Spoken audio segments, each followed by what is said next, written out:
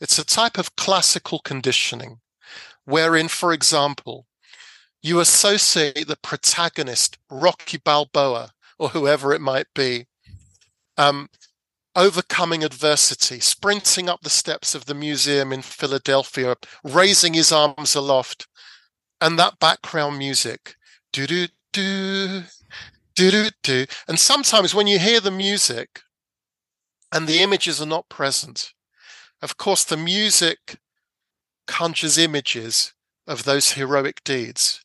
The music forms an emotional tag.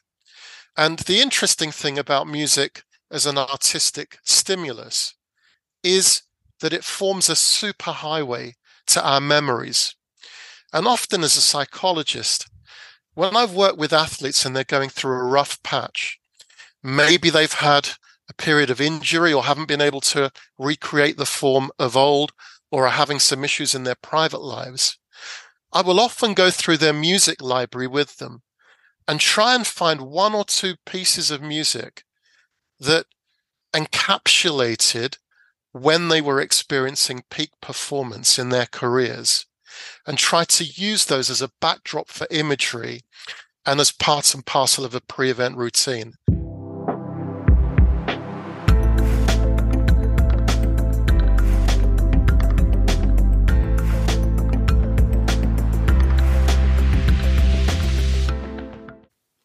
Hello there, and a very warm welcome, or welcome back to the podcast. My name is Steve Ingham. I'm an applied scientist and leader from the world of high-performance sport. And on the podcast, I explore all aspects of human performance, whether that is getting stronger, fitter, mentally more prepared, eating better, playing better, leading and coaching in different ways, but also how we perform in work, individually and as teams. And the way I do that is by speaking with great scientists, practitioners, researchers, coaches, athletes, and entrepreneurs. I'm also keen to talk to people from outside of sports, people who are just interested in how we perform as humans. If you enjoy the podcast, then please do share it with friends and colleagues, and be sure to subscribe. And if you want to support and champion us, then please do leave a review on iTunes. This week's guest is Costas Karageorghis. Now, Costas is a professor of sports psychology at Brunel University. And I first knew of Costas many years ago. I knew him as Piano Man, as he was sat at the piano in a bar at a BASIS conference, skillfully and joyfully playing away, entertaining conference attendees. And only the next day did I find out that music was his specialist topic. And since, Costas has become renowned for his research on the effects of music on exercise and sports performance. In Costas' book, Applying Music in Exercise and Sport, the preface begins with a quote from Confucius: "Music produces a kind of pleasure which human nature cannot do without." What is fascinating is that the link between music and sport isn't more widely explored. And in this discussion, we explore the connection between sport and music, starting with one of my favourite indulgences, the sports montage. We delve into how music can support exercises, how it can make exercise seem easier, how it can be used to help performers get ready for competitions, how music preferences diverge based on culture within teams and based on your circumstances. Now, I start by asking Costas what he thinks about the Supporting Champions podcast music. So for the purposes of your own review, here is the full version.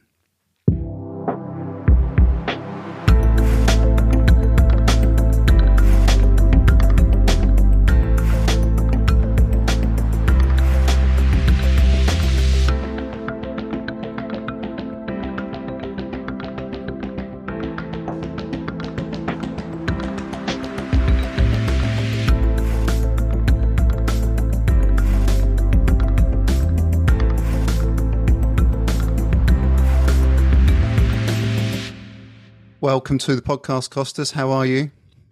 Very well, thank you. It's good to see you, and Happy New Year, Steve. Thank you so much. So, right straight off the bat, your research over many decades, an outstanding body of work on the importance of music and its relationship with how we exercise and undertake sport, how we feel, how it affects our psychology and our physiology. But before we have to go anywhere into that research, I need to ask you about. We've just heard the music to the podcast. What did you think about that? What's your That analysis of that? that engendered some light excitement, some anticipation. It was a two-chord progression, and I think it was the perfect entree, Steve. I'm raring to go. Oh, right. So it's actually got you in a pre-performance routine situation, has it? Fantastic. That's amazing. Good. All right. Well, look, Costas, if you could just start us off by giving us a bit of a background to you, your journey, your route through this field, just to give people an introduction to yourself. Yes, I grew up in South London, Steve, and my formative experiences really came when I was very young, because the flat in which I resided with my extended family was located immediately above a second-hand record store. And so when it came to music, I was a tortured soul. I couldn't escape music because it was literally booming through the floorboards every single day. And invariably, it was the music of Bob Marley and Desmond Dekker. I lived in a neighborhood with many members of the Windrush generation, and had a lot of influence from their musical culture. And really, from a very young age, I got interested in how music affected the human psyche. At school, I was good at three things: music, sport, and lunch. And invariably, I went to university to study for a joint honours degree in sports sciences and music.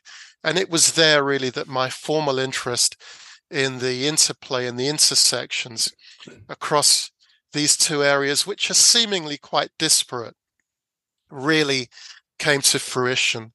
So university also was a hugely formative experience. I spent my time playing in a big band, playing jazz, Latin, funk, that sort of thing, but also paying my way through regular performances in local bars and restaurants, 2 or 3 days a week.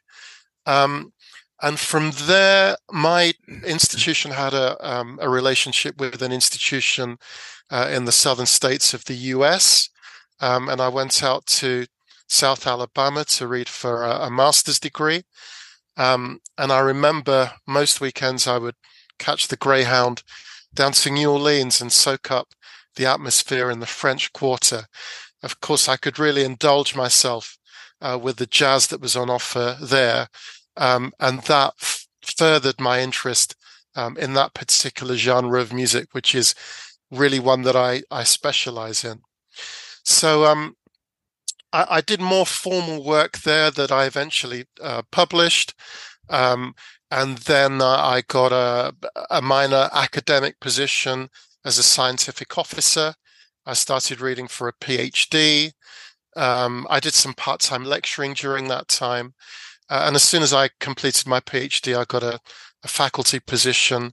And I've worked at Brunel actually for many years, having been employed as virtually a boy. I've been here man and boy.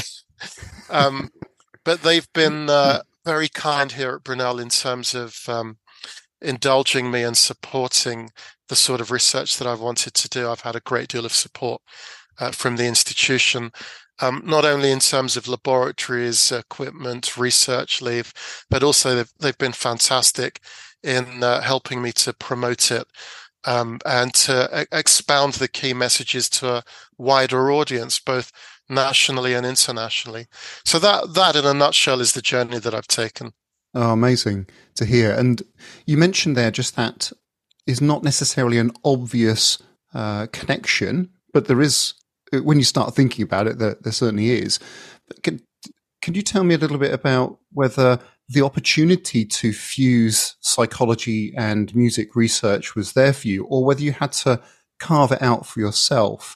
Have you always sort of worked in this area, or have you had to sort of have a respective psychology career with your interest in music, and then as you've got further into your career, you've been able to pull the two together?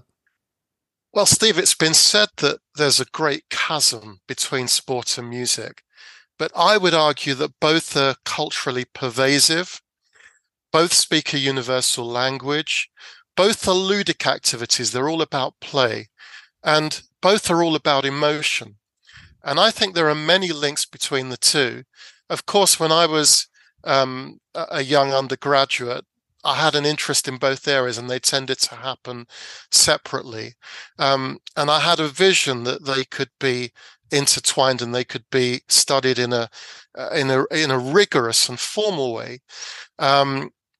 Because up until the point that I came into this field, most of the work that had been done was of a fairly atheoretical nature. And by that, I mean there was no conceptual framework that underscored, that served as the bedrock for the work. People would select tasks and participants and music conditions fairly randomly. And of course, the findings were equivocal as a consequence. So I trained as a musician. I told you that I was a tortured soul and really couldn't escape music as a youngster. And due to those early experiences, I found that I could play various musical instruments. Eventually, it was the piano that I settled with, and that was the instrument that I studied formally and played in various ensembles with. So that happened separately, and I was inspired by one of my lecturers at university, Professor Peter Terry, who is a foremost figure in UK sports psychology. And really, he took me under his wing. At the time, in the early 90s, he had quite a strong interest in music-related applications. And it just so happened at about the same time when I was doing, or just starting out on my PhD, Professor Craig Sharp joined my institution. He was the first director of the British Olympic Medical Centre, but also a very keen musician, a Renaissance man. We'd spend hours talking about jazz history, jazz theory, musicianship, and so on. And I consider myself very fortunate to have had those two professors, Peter Terry and Craig Sharp, as my supervisors. And really, it was about forging the relationship and initiating a program of work that had never really been a formal program of work in this area. And the initial tasks really centered around the development of conceptual frameworks and later on theories, developing instruments with which we could reliably assess the qualities of a piece of music before applying them, thinking really carefully about the internal validity, the structure of a study, how we could collect data in a valid and reliable way, and then to enable us to draw inferences and make recommendations for the general public. So I guess in the first 20 years or so, just getting the area up and running before we were able to do some flashier things, using neuroimaging techniques and such like. That was the mainstay of what we were doing, developing theory, developing instruments, and doing what I would describe now as some pretty basic behavioral research, but trying to do it rigorously to really understand what the effects of music were on the human psyche in exercise and sport. Mm. And so there's, just listening to that story, there's obvious connections between sports performance and music, such as the choice of music for an ice dance or a gymnastics routine or a synchronized swimming, and equally similarly to an art form which is just as athletic in ballet and the expression of physical performance.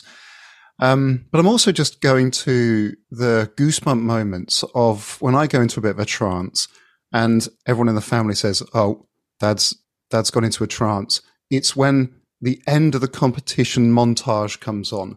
There's the editing of performance moments alongside music that is an obvious connection that does create that emotion It stirs the soul. Just give us a bit of an overview as to what's the connections that you're drawing in your research between sports performance and exercise and music. Well, everything that you've said there, Steve, is extremely salient. And of course, well-chosen music, if you take the music of John Williams or Vangelis or Bill Conti, can greatly heighten sporting imagery. And you mentioned yourself that sometimes when you watch those montages of peak sporting performance set to music, you feel the piloerection, you feel the hairs rising on the back of your neck.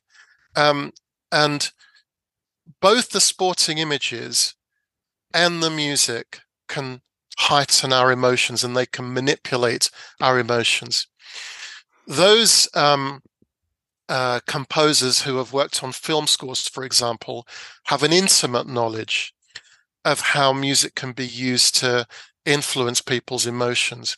So when you're talking about sporting imagery and musical stimuli, marrying the two can create a really intense emotional experience for the viewer and for the listener. Through the medium of film, what we see a great deal in the application of music in sport is this notion of extra musical association. And if I break that down into simple scientific terms, it's a type of classical conditioning wherein, for example, you associate the protagonist, Rocky Balboa, or whoever it might be, overcoming adversity, sprinting up the steps of the museum in Philadelphia, raising his arms aloft, and that background music, do-do-do, do-do-do. And sometimes when you hear the music and the images are not present, of course, the music conjures images of those heroic deeds. The music forms an emotional tag. And the interesting thing about music as an artistic stimulus is that it forms a superhighway to our memories. And often as a psychologist, when I've worked with athletes and they're going through a rough patch, maybe they've had a period of injury or haven't been able to recreate the form of old, or are having some issues in their private lives, I will often go through their music library with them and try and find one or two pieces of music that encapsulated when they were experiencing peak performance in their careers, and try to use those as a backdrop for imagery and as part and parcel of a pre-event routine. So personally, I've found that to be a very effective intervention that I've applied on numerous occasions. And just to touch on one other really interesting thing that you alluded to, Steve, sometimes it is the job of the athlete to make the audible visible. If we take a celebrated gymnast such as Beth Tweddle, and we watch one of her rhythmic gymnastics routines, it's almost as though that you can see the music in her actions. Or if we think back to the Olympics, the Winter Olympics in Sarajevo, and that historic moment of Torvill and Dean, where they used Ravel's Bolero, that classic piece, and how it became fused in the public consciousness because they were able to portray the intricacies of the music so beautifully, in such a way that it was so accessible that it took your breath away, that those particular moments also remain in the memory and serve to characterize that strong relationship between music and athletic endeavor. But that is an example of embodying the music and using the music to direct your physical actions. There are many other types of music application that we've used experimentally and that we've used in our applications with athletes that we might touch on today. Of course, you can use music as a pre-event stimulant or sedative. You can use it ambiently in the background just to create a better mood. And latterly, we've been experimenting with the notion of post-task music, where music is used to expedite and speed up recovery. Right. And maybe we can enter some of the mechanisms and the processes involved with that.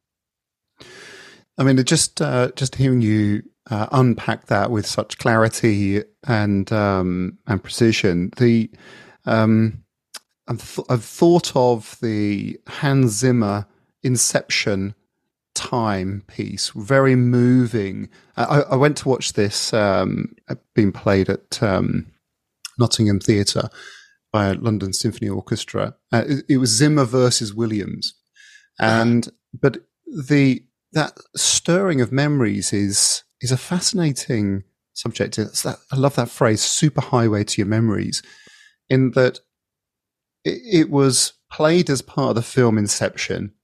But what does my mind go to when I hear it being played?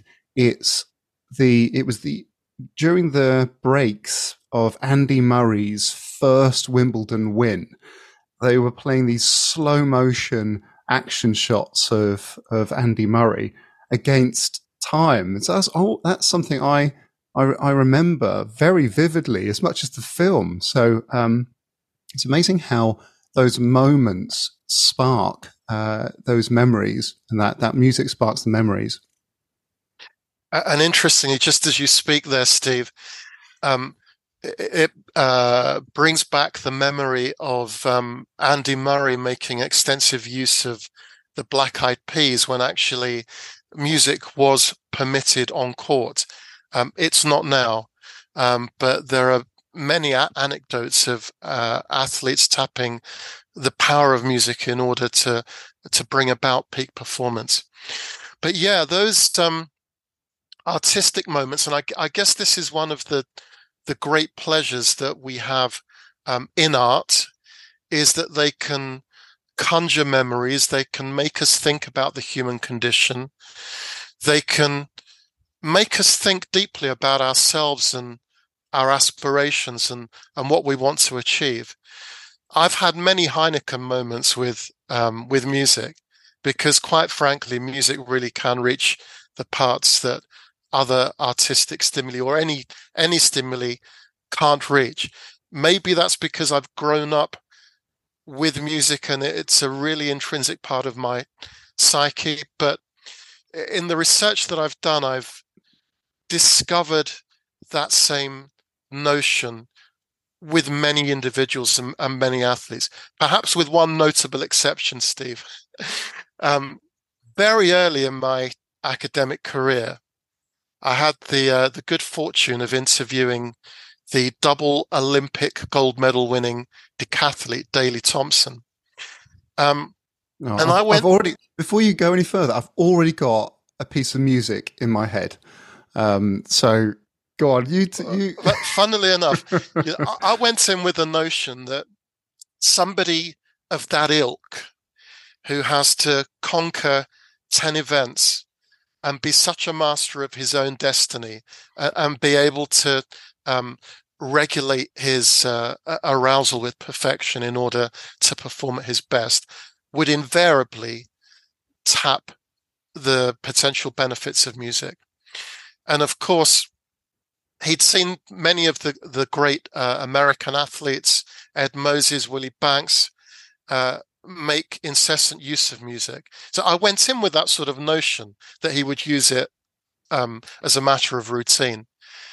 And what was really interesting about Thompson was that he said that music was anathema to him. He would never use it because he was too busy listening to his own body. And I've had other conversations with famous athletes. Another notable case in point is the multiple record-holding distance runner Ron Clark, who never used music. Again, too busy listening to his own body. And for some athletes, they have a tendency to focus inwardly. If we use a scientific term, they are associators. They focus their attention inwardly on regulating their movement patterns, their breathing rate, their heart rate, and external stimuli such as music can be an unwanted distraction. But there are other types of attentional styles, Steve. There are dissociators. These are individuals who have a tendency to focus outwardly.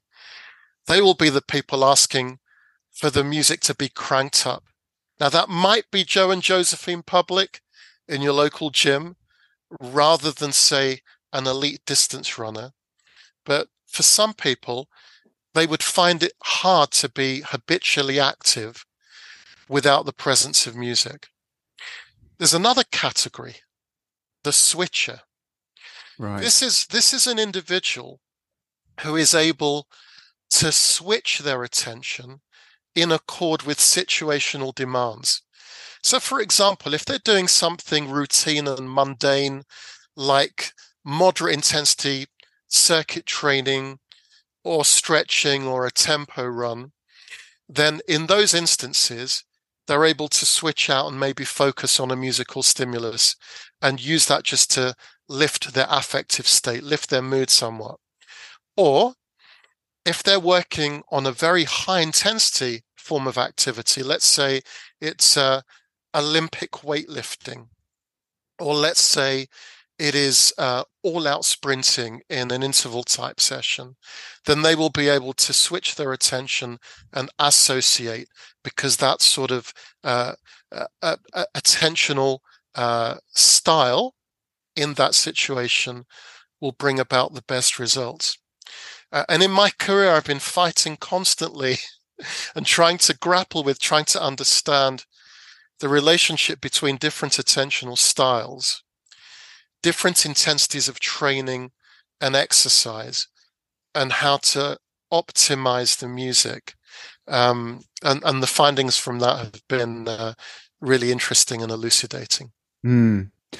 So let me just bookmark something there that you said about use of music, and I'll give you some examples of where athletes I know have been adamant you should not be listening to music. So maybe I'll come back to that if I could. But you touched upon there, and I've got your book here, Costas, Applying Music and Exercise and Sport. But let me just try and find the right page here. Page 37, where you talk about different moderators. So musical factors, situational factors, psychological and personal factors, all of those sort of combining to, I guess, ultimately something that you want to choose. You actually make a choice of selecting, putting on your playlist, or it has a more positive effect. Are there any common trends, any generic observations about what music needs to be effective in enhancing performance or making exercise more enjoyable or tolerable? Yeah, it's a really insightful question that you ask, Steve. And I'm glad that you've highlighted those various personal and situational factors that I present in the book. I think you were probably looking at the theory that I developed in 2016, which is a heuristic theory, not a mechanistic theory. Heuristic means it's a quick and easy way of understanding a very complex web of factors that accounts for the consequence of music use in sport and exercise. And your question specifically was around some generic factors. So let's just touch on those a little. One of the clear things that has come through is that at high intensities of training and exercise, using highly complex music that requires a great deal of processing, or maybe has complex harmonic patterns or counter melodies. So anything that needs a great deal of processing appears to detract from the task at hand. So you hear about a lot of athletes and exercisers who will choose really cheesy music, such as ABBA, for example, to listen to during a high intensity workout. That is because that type of music is so readily absorbable and so simple in its structure that it doesn't require a lot of processing. And for me, this was really highlighted in a recent program of research that I led over the last 3 years or so. Thankfully, this happened over the pandemic for the most part when I couldn't do exercise-related research. But I got a grant from the Economic and Social Research Council to study the influence of music on driving behavior. And one of the key things that I learned from a series of 4 studies into that was that using complex music, music with a great deal of rhythmic accentuation and up-tempo music in a simulated urban environment actually had detrimental effects in terms of driving behavior and predisposing young drivers to greater risk.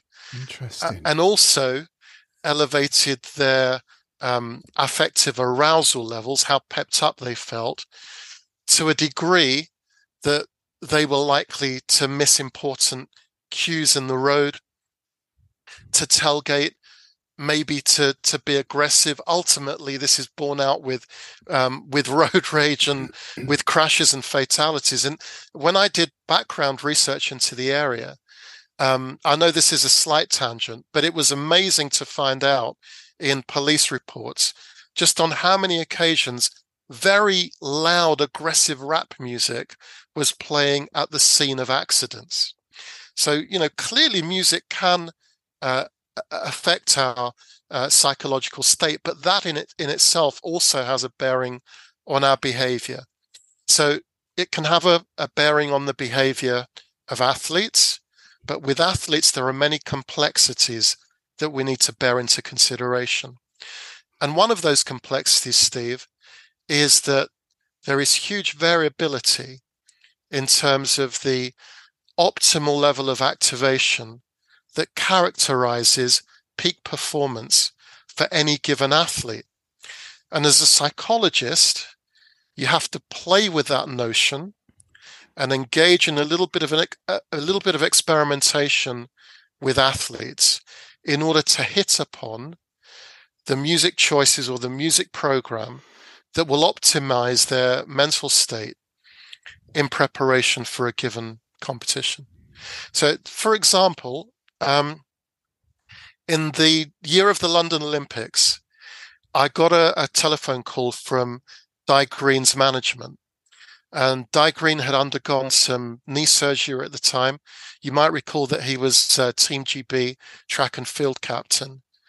And his management and sponsors really wanted to give him a fillip, a pickup. They wanted just to aid a little bit his mental preparation for the Olympic Games and the precursor competitions. So I worked together with Di and his favorite producer, Red Light, who's also quite a well-known DJ. I explored Di's musical predilection. He grew up in the valleys, but he had quite a rap-centric playlist. And then I worked with Red Light in the studio. We put down the skeleton of a track. We got Di into the studio. He listened to it, gave us feedback. And eventually we came up with a bespoke track for Di Green, titled Talk to the Drum, that he used in the lead into those Olympic Games and at the Games themselves.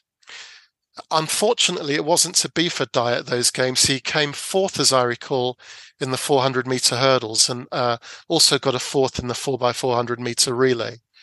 But en route to the Games, I think it was in Rome, he broke his PB in the 400-meter hurdles while using that track as part of his preparation. So this approach of studying in detail an athlete's optimal level of activation, the constellation of emotions that they associate with peak performance, and then either finding or creating music to suit is probably the shape of things to come.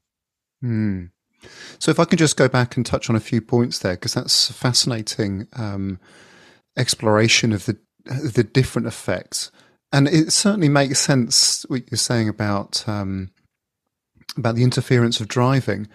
Whenever if you sort of driving on the motorway, you can sort of listen to whatever. As soon as I start going into an unfamiliar environment or town, or I've got to concentrate a little bit more, I always turn the music down, regardless. So I'm switching my attention.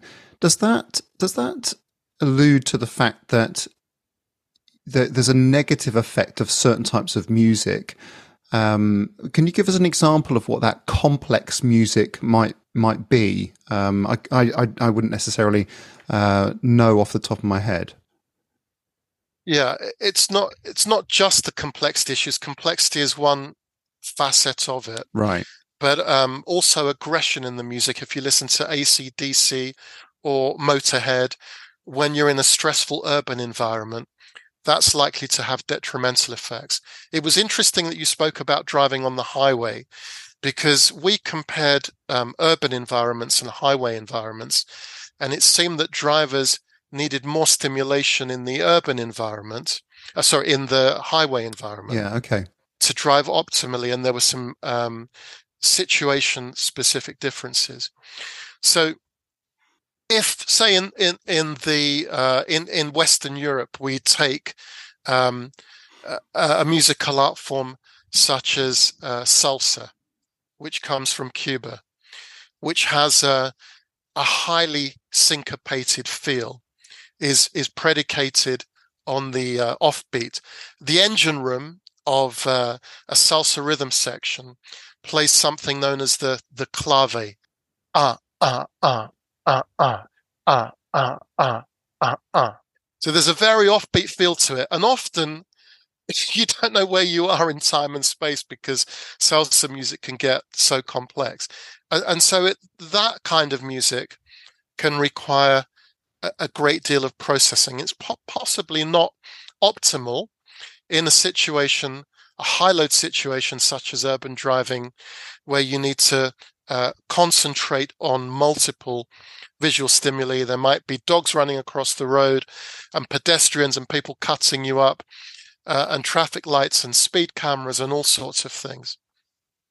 The other area, by the way, Steve, interestingly, is when you ignite your engine. Often people find themselves turning the music down from Yes. the level that they had playing the previous night, because you really want to tune into what the car is doing. So your experiences and the way that you behave with music in the car is entirely typical of how other people would use music.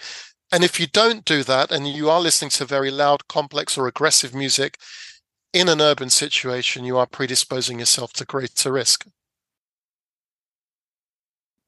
And just an aside, when you're doing this research, are you looking at music versus no music, or are you looking at inspiring music versus non-inspiring music, or different genres of music versus each other? What's the sort of methodological approach that you take to exploring this? The methodological approach in terms of the selection of music has been quite varied and diverse in accord with a particular research question. So sometimes it's a case of comparing a particular type of music that we think will have the desired effect versus no music. Sometimes it's our music with the active ingredients versus music that we don't think that will be particularly effective versus a control. Sometimes if we're looking at the effects of the application of synchronous music, where we're syncing movement rate to music, rather than use a no music control, we might use a metronome beep, so that we have a steady pulse with which athletes or exercisers coordinate their movement rate, but it's devoid of musical properties.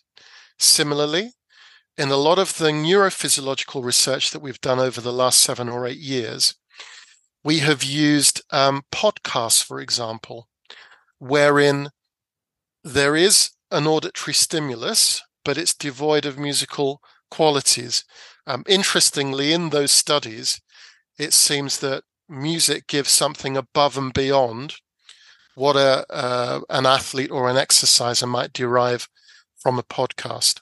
And key to that is the rhythmical qualities of music. Okay, so if you're designing the choices of music, what are the qualities that you'd be looking for? What are the essential aspects that you'd be thinking? Aside from the sort of personal preference or what you've grown up with, or you're perhaps you might associate with a bad moment in your life. What are the sort of qualities? You mentioned ABBA as a very easy, digestible piece of music. What would be the things that people would need to look out for? Well, the premise of all of this is what you're going to use the music for. Right. So if you're going to use it for post-training recuperation, you're probably looking for music that is fairly simple in its structure, that doesn't have complex harmonic progressions, that doesn't jar, that has a tempo range that possibly descends from around 90 to 60 BPM. You might go for music that is instrumental, so you don't need to engage in syntactic processing of the lyrics. If, however, you are selecting music for the belly of a workout when you are at a relatively high intensity, that music might have quite a pronounced rhythm, maybe 4 to the floor. It might have a tempo range of about 130 to 140 beats per minute. There might be a lyrical affirmation. Keep on running. Let's get moving. Ain't no mountain high enough, or whatever. There are many lyrical affirmations that we can find within music. It may be an artist that particularly inspires you. The beat of the music will be particularly important, and you will extract that and try to feed it into your performance. If, however, you are using music as a precursor to performance, you're using it to inspire yourself, to conjure the right sort of imagery, and maybe to get into your to get your game face on, to get into the zone, as it were. You need music that will possibly have some sort of extra musical association that will conjure the right sort of imagery. So for me, if I'm going for a run, I might use a track such as Vangelis's Chariots of Fire. It's a very slow track. The tempo is around resting heart rate. But when I listen to the track, it creates in my mind's eye those images of Olympians of old striding across the sands of St. Andrews in their long white shorts. And I find that really inspiring. It brings the best out of me. And, it encourages me to go out on a cold, dark night. So that works for me. And with these extra musical associations, they can be very personal. And so people need to find what works specifically for them. And what changes have you seen when designing or comparing different types of music what changes have you seen in the psychophysiology response to exercise? Yeah, when we look at psychophysiology, there are some generalizations that I can speak to today. And the first of those, and possibly this is one of the most pervasive findings across this area of research, is that playing any type of music during submaximal training or exercise reduces perceived exertion. So a lot of your listeners will be familiar with the rating of perceived exertion scale that was designed and popularized by the Swedish psychophysiologist Gunnar Borg. We've used this a lot in our research. And as an average, music will reduce perceived exertion by about 10%. even if people dislike the music, it will still reduce perceived exertion, maybe Right, interesting. by about 8%. If the music is optimally selected, it tends to reduce perceived exertion by about 12%. Now, one of the unique contributions that's been made by our body of work here at Brunel is that we confirm the fact that music only reduces perceived exertion at low to moderate intensities of training, but it goes on affecting emotions, our affective state, right up quite close to voluntary exhaustion. So at high intensities, although music doesn't influence what we feel, it can influence how we feel it. It can have a bearing on how fatigue is colored, and it has a strong bearing on what we call affective memory, how we remember feeling during a training session or an exercise session.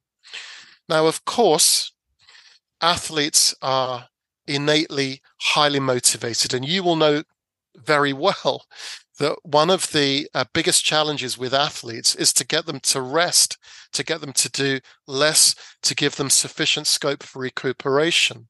And there's a big science at the moment around recuperation. But with Joe and Josephine Public, just getting them to the gym and overcoming a lot of the consumer resistances that go hand in hand with physical exercise is a big challenge for us in exercise and sports science. So if you can manipulate how people feel during exercise, you give them a hedonic experience, they are far more likely to engage in exercise, in physical activity on a habitual basis, rather than if you just use traditional cognitivist approaches. You must set goals, and you need to really appreciate what the benefits to your health will be of this particular exercise program, or read the blog of such and such celebrity.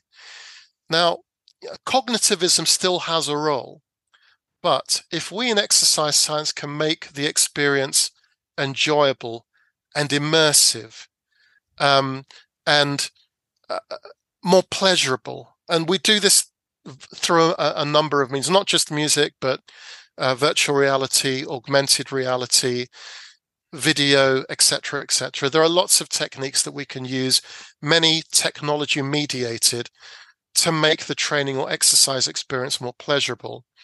And I would stick my neck out and say, in a post-pandemic world, using these technologies, and music in particular, will be a way of addressing the tide of obesity, type 2 diabetes, sedentariness that we are witnessing in the Western world. Mm.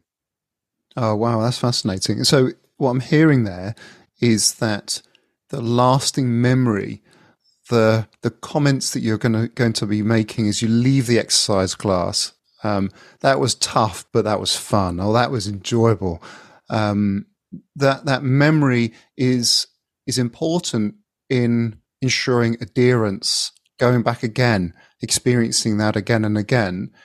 Is that have I got that right? You have that absolutely right. Okay. If you leave the session feeling that it was pleasurable, it was immersive, it not just tolerable, but it was enjoyable, then the likelihood is that you will engage in the behavior on a regular basis. If it was displeasurable, a real chore, you just felt sweaty and breathless and uncomfortable, and it didn't satisfy your psychological needs, the chances are that you will struggle to make that journey to the gym next time. And again, so, just go on, Costas. Yeah. There's this notion of affective memory exercise, hedonics, affective science, has really been gaining a great deal of traction in the exercise psychology literature over the last 10 years or so.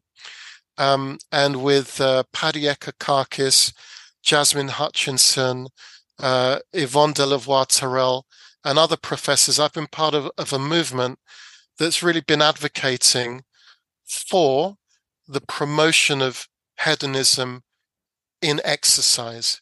We see this as being very important in addressing some of the big physical activity challenges that we face in the Western world. Mm.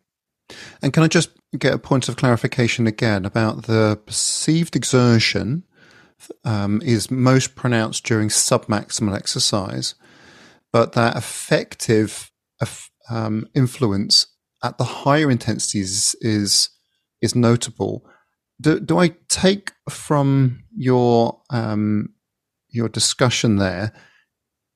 Is there an increased motivation to actually?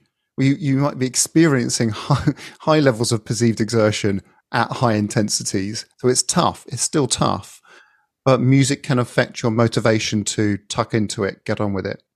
Well, let's just explore the neuroscience a little bit, and I'll try to use quite simple language.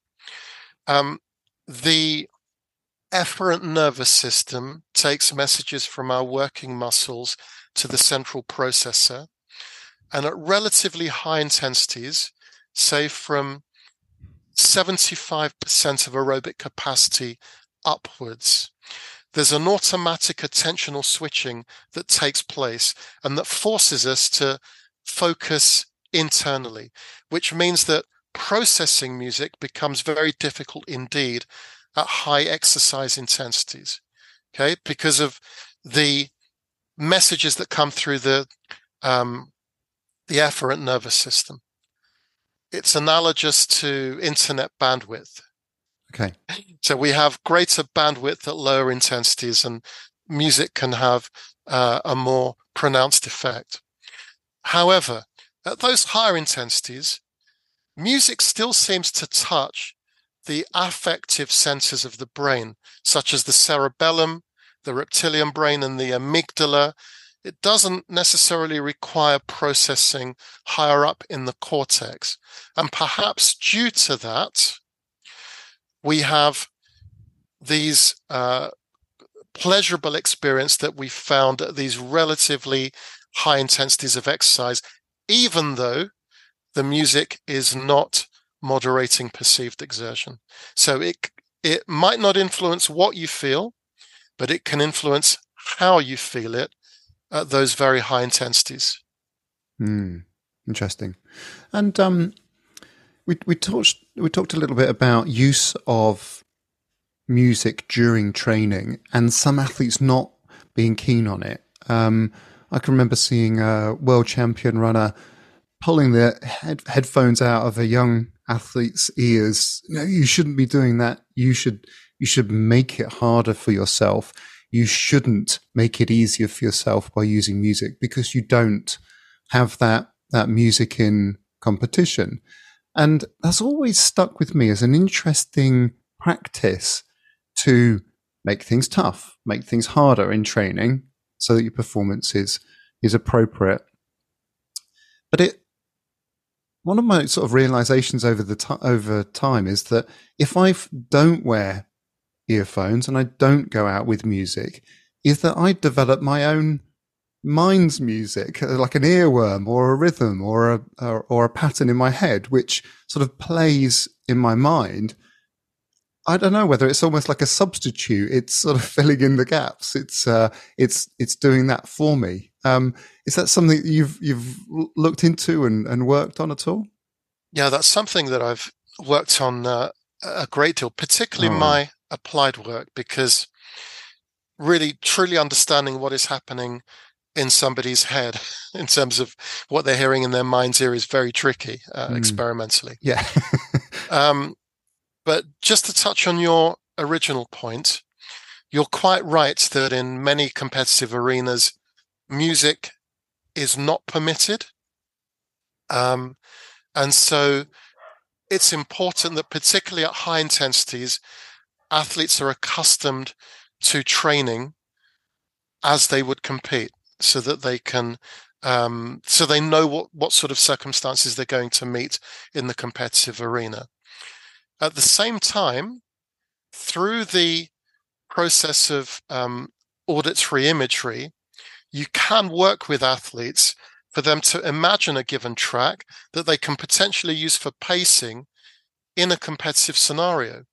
And research shows, not my research, but the research of neuroscientist Daniel Levitin shows that people can recall pieces of music very accurately in terms of tempo, usually to within 2 to 3 BPM accuracy, which means that if you're using it as a pacing tool, but not actually playing it, just imagining it in a competitive scenario, it can be effective.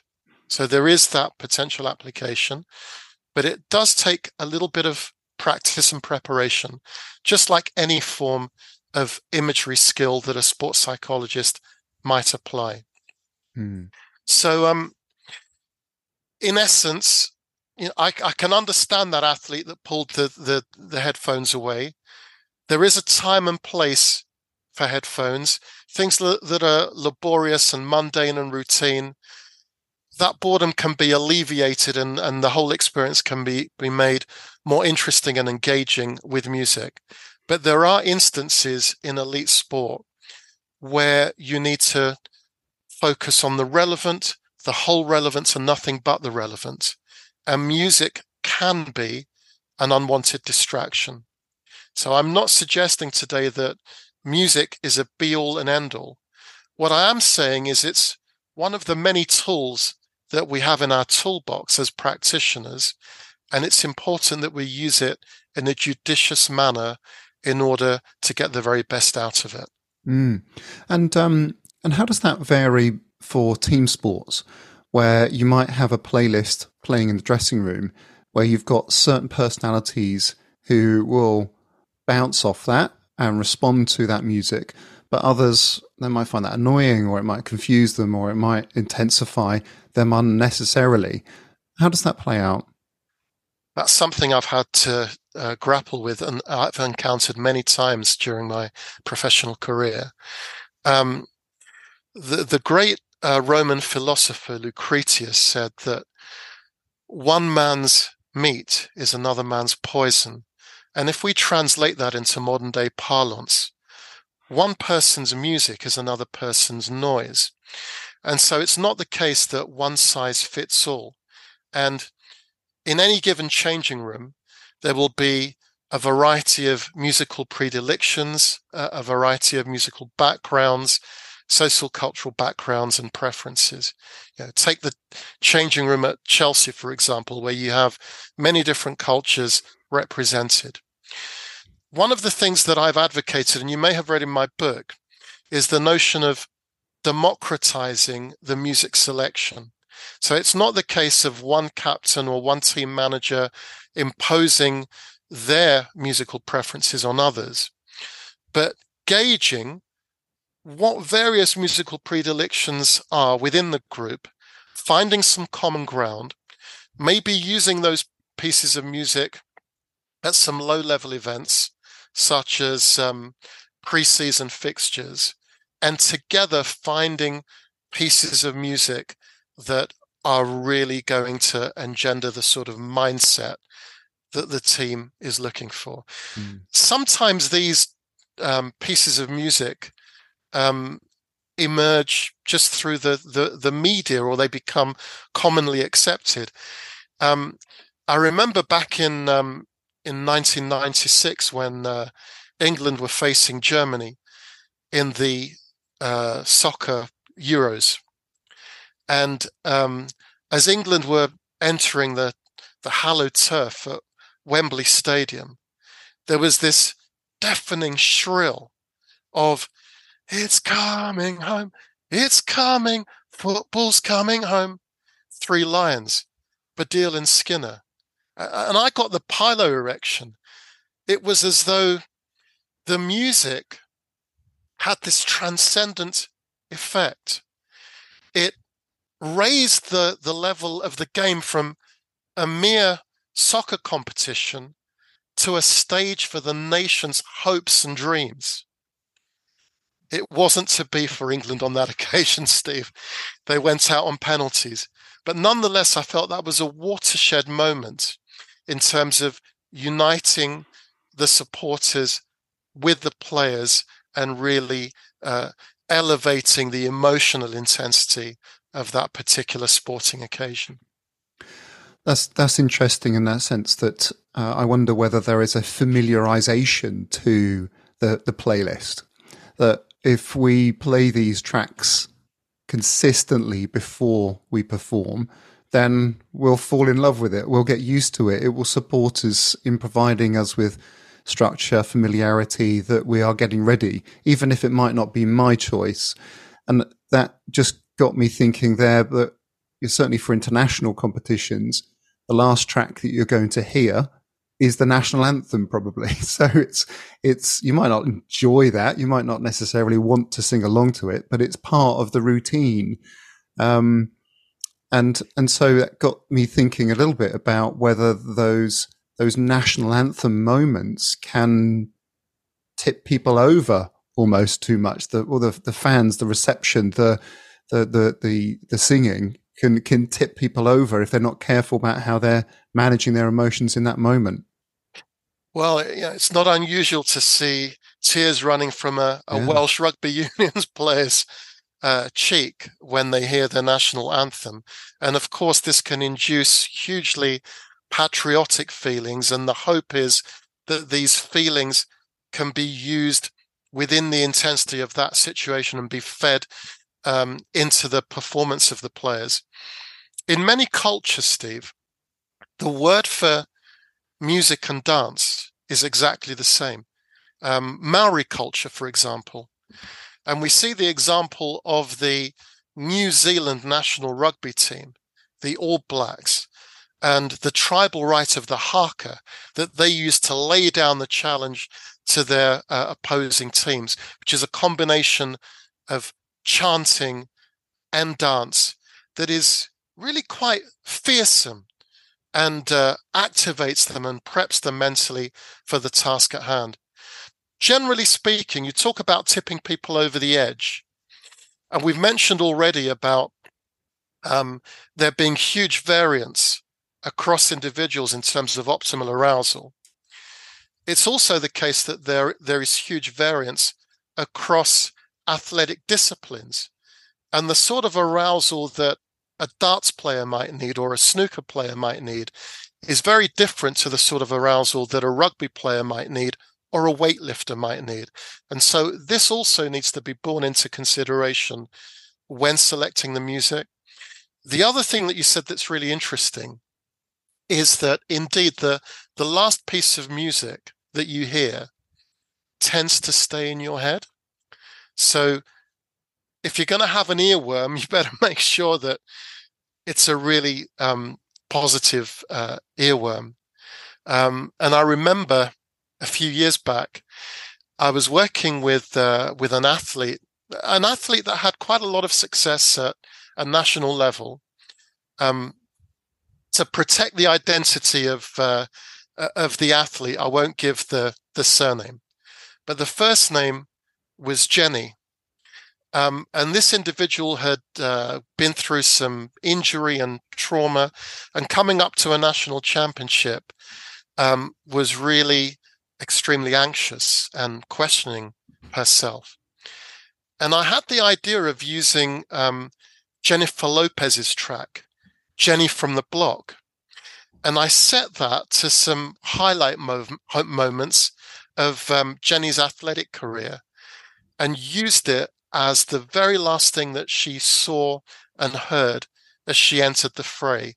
And it had an incredible influence on her psychologically. The combination of the imagery and the music seemingly being so personal. I'm still Jenny. I'm still Jenny from the Block. Doesn't matter about the rocks that I got. I'm still Jenny from the Block. Taking her back to what she really was, her psychological core. So yeah, you can take advantage of lyrics quite easily in music. I'm now just trying to wonder how many songs have got the word Steve in it. Maybe the Feast of Stephen. I don't know. Maybe there's something on the Feast of Stephen. I'm not sure that's going to help. We're a little little late now for Christmas.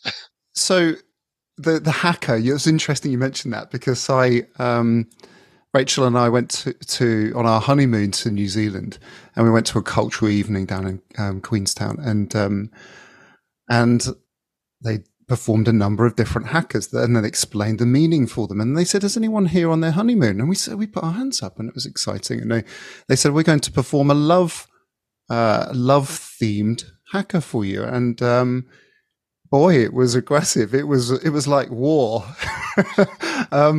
And it got me thinking about the sort of cultural influences and how important that is to sort of our background and our upbringing, about the things that resonate most with us as a tribe. Just as you mentioned about your background and the songs that you grew up with that have that nostalgic impact, but also the meaning to your nation too. Well, firstly, I hope that cultural haka didn't do you any permanent damage, Steve. No, we're still together. We're still good. Yeah, 25 years together. But the kind of musical background that you have, and in particular what your parents listened to as you were growing up, peer group influences, what you heard on the radio, these things will have a really important influence on your musical predilections today.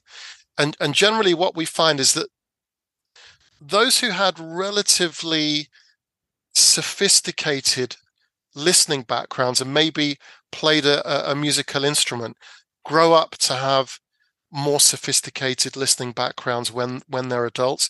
So when I was young, and where I grew up in South London, I listened to the full gamut of West Indian music, or West Indian influenced music, starting from ska, and then later on rap music was very popular, and house and all the rest of it. But eventually I found my path into jazz, into modal music, into fusion. And when I think structurally about the music that I like, I can trace many of its roots back to the music that I was listening to when I was very young. And what I listen to now just simply represents an evolution in terms of what I was listening to when I was a young boy. And I think that sort of auditory journey is one that's replicated in many people's travelogues and in many people's relationships with music, insofar as what they listen to when they're young and any reminiscent bumps that they have do have an influence on what they like and what they're drawn towards in later life. Look, this is fascinating, Costas, and I really enjoying this conversation. And maybe just a last couple of questions, if I could, just to wrap things up for people. But one about just a curious question around the application of this to sort of everyday life, in that sometimes we're not having a good day. Sometimes we need to step up. Either that is switch from feeling a bit miserable or a bit grotty, through to actually this is now a really important moment and I need to step up, whether it's exercise or not. Is there an application there how music can cue us into the right mood to be at our best when the moment really matters? Just as music can prime us for a challenging sporting situation, it can prime us and prepare us mentally for many other situations in our lives, be that an interview, a public oration, dealing with an uncomfortable situation such as a meeting that we don't want to have. We all have those uncomfortable situations in life. And sometimes we just feel grotty, particularly at the time of year when the days are short and the nights are long and it's cold. So I find listening to tracks such as Bill Withers' Lovely Day, where I can see clearly now, and all the extra musical associations with the film Cool Runnings, can have a really beneficial effect on my mood. Again, this is one where I think it can be very individual, and people should purposefully seek tracks that make them feel in a certain way and can maybe switch their mood into a more positive groove. And to have those tracks to hand on their phone or on their hi-fi so they can use them at those critical points in their lives.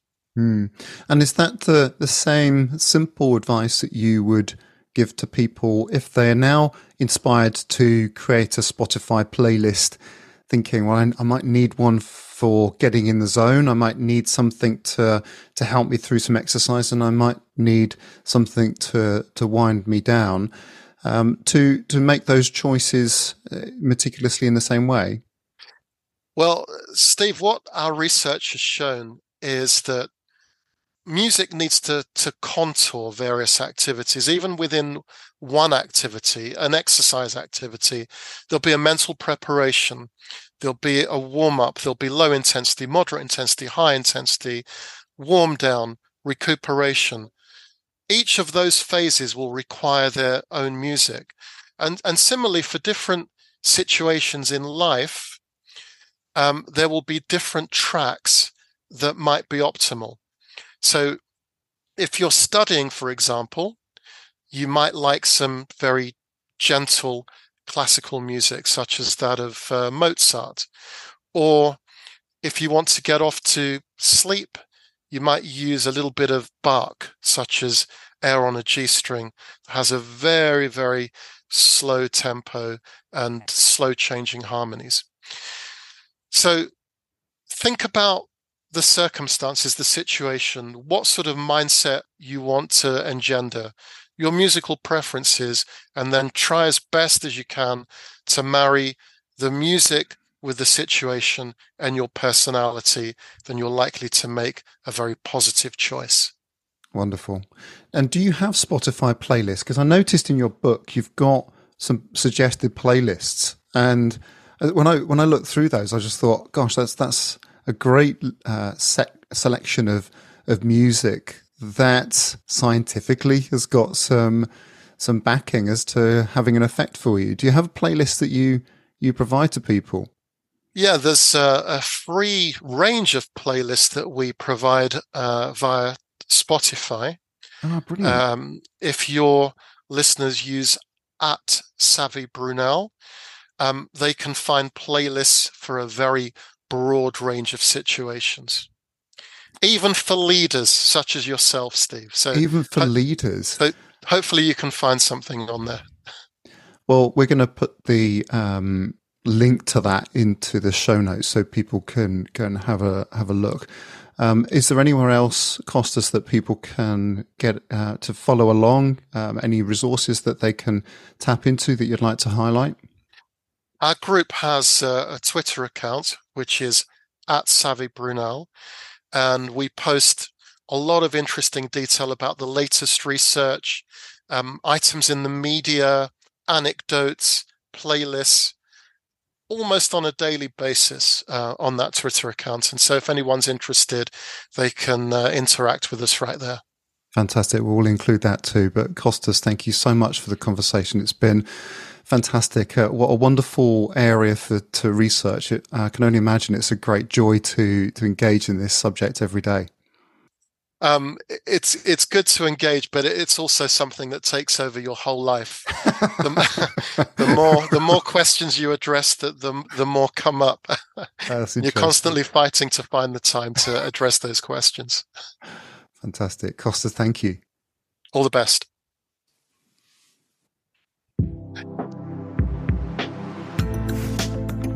Thank you so much for taking the time to listen. I really hope you enjoyed this week's conversation. Now, we've got plenty more to come, so if you'd like to support and champion us, then take the time to subscribe and leave a review on Spotify, iTunes, Stitcher, YouTube, or wherever you tune in. You can also give us a follow on Twitter, Instagram, and LinkedIn. All the links are in the show notes. So in the meantime, have a great week.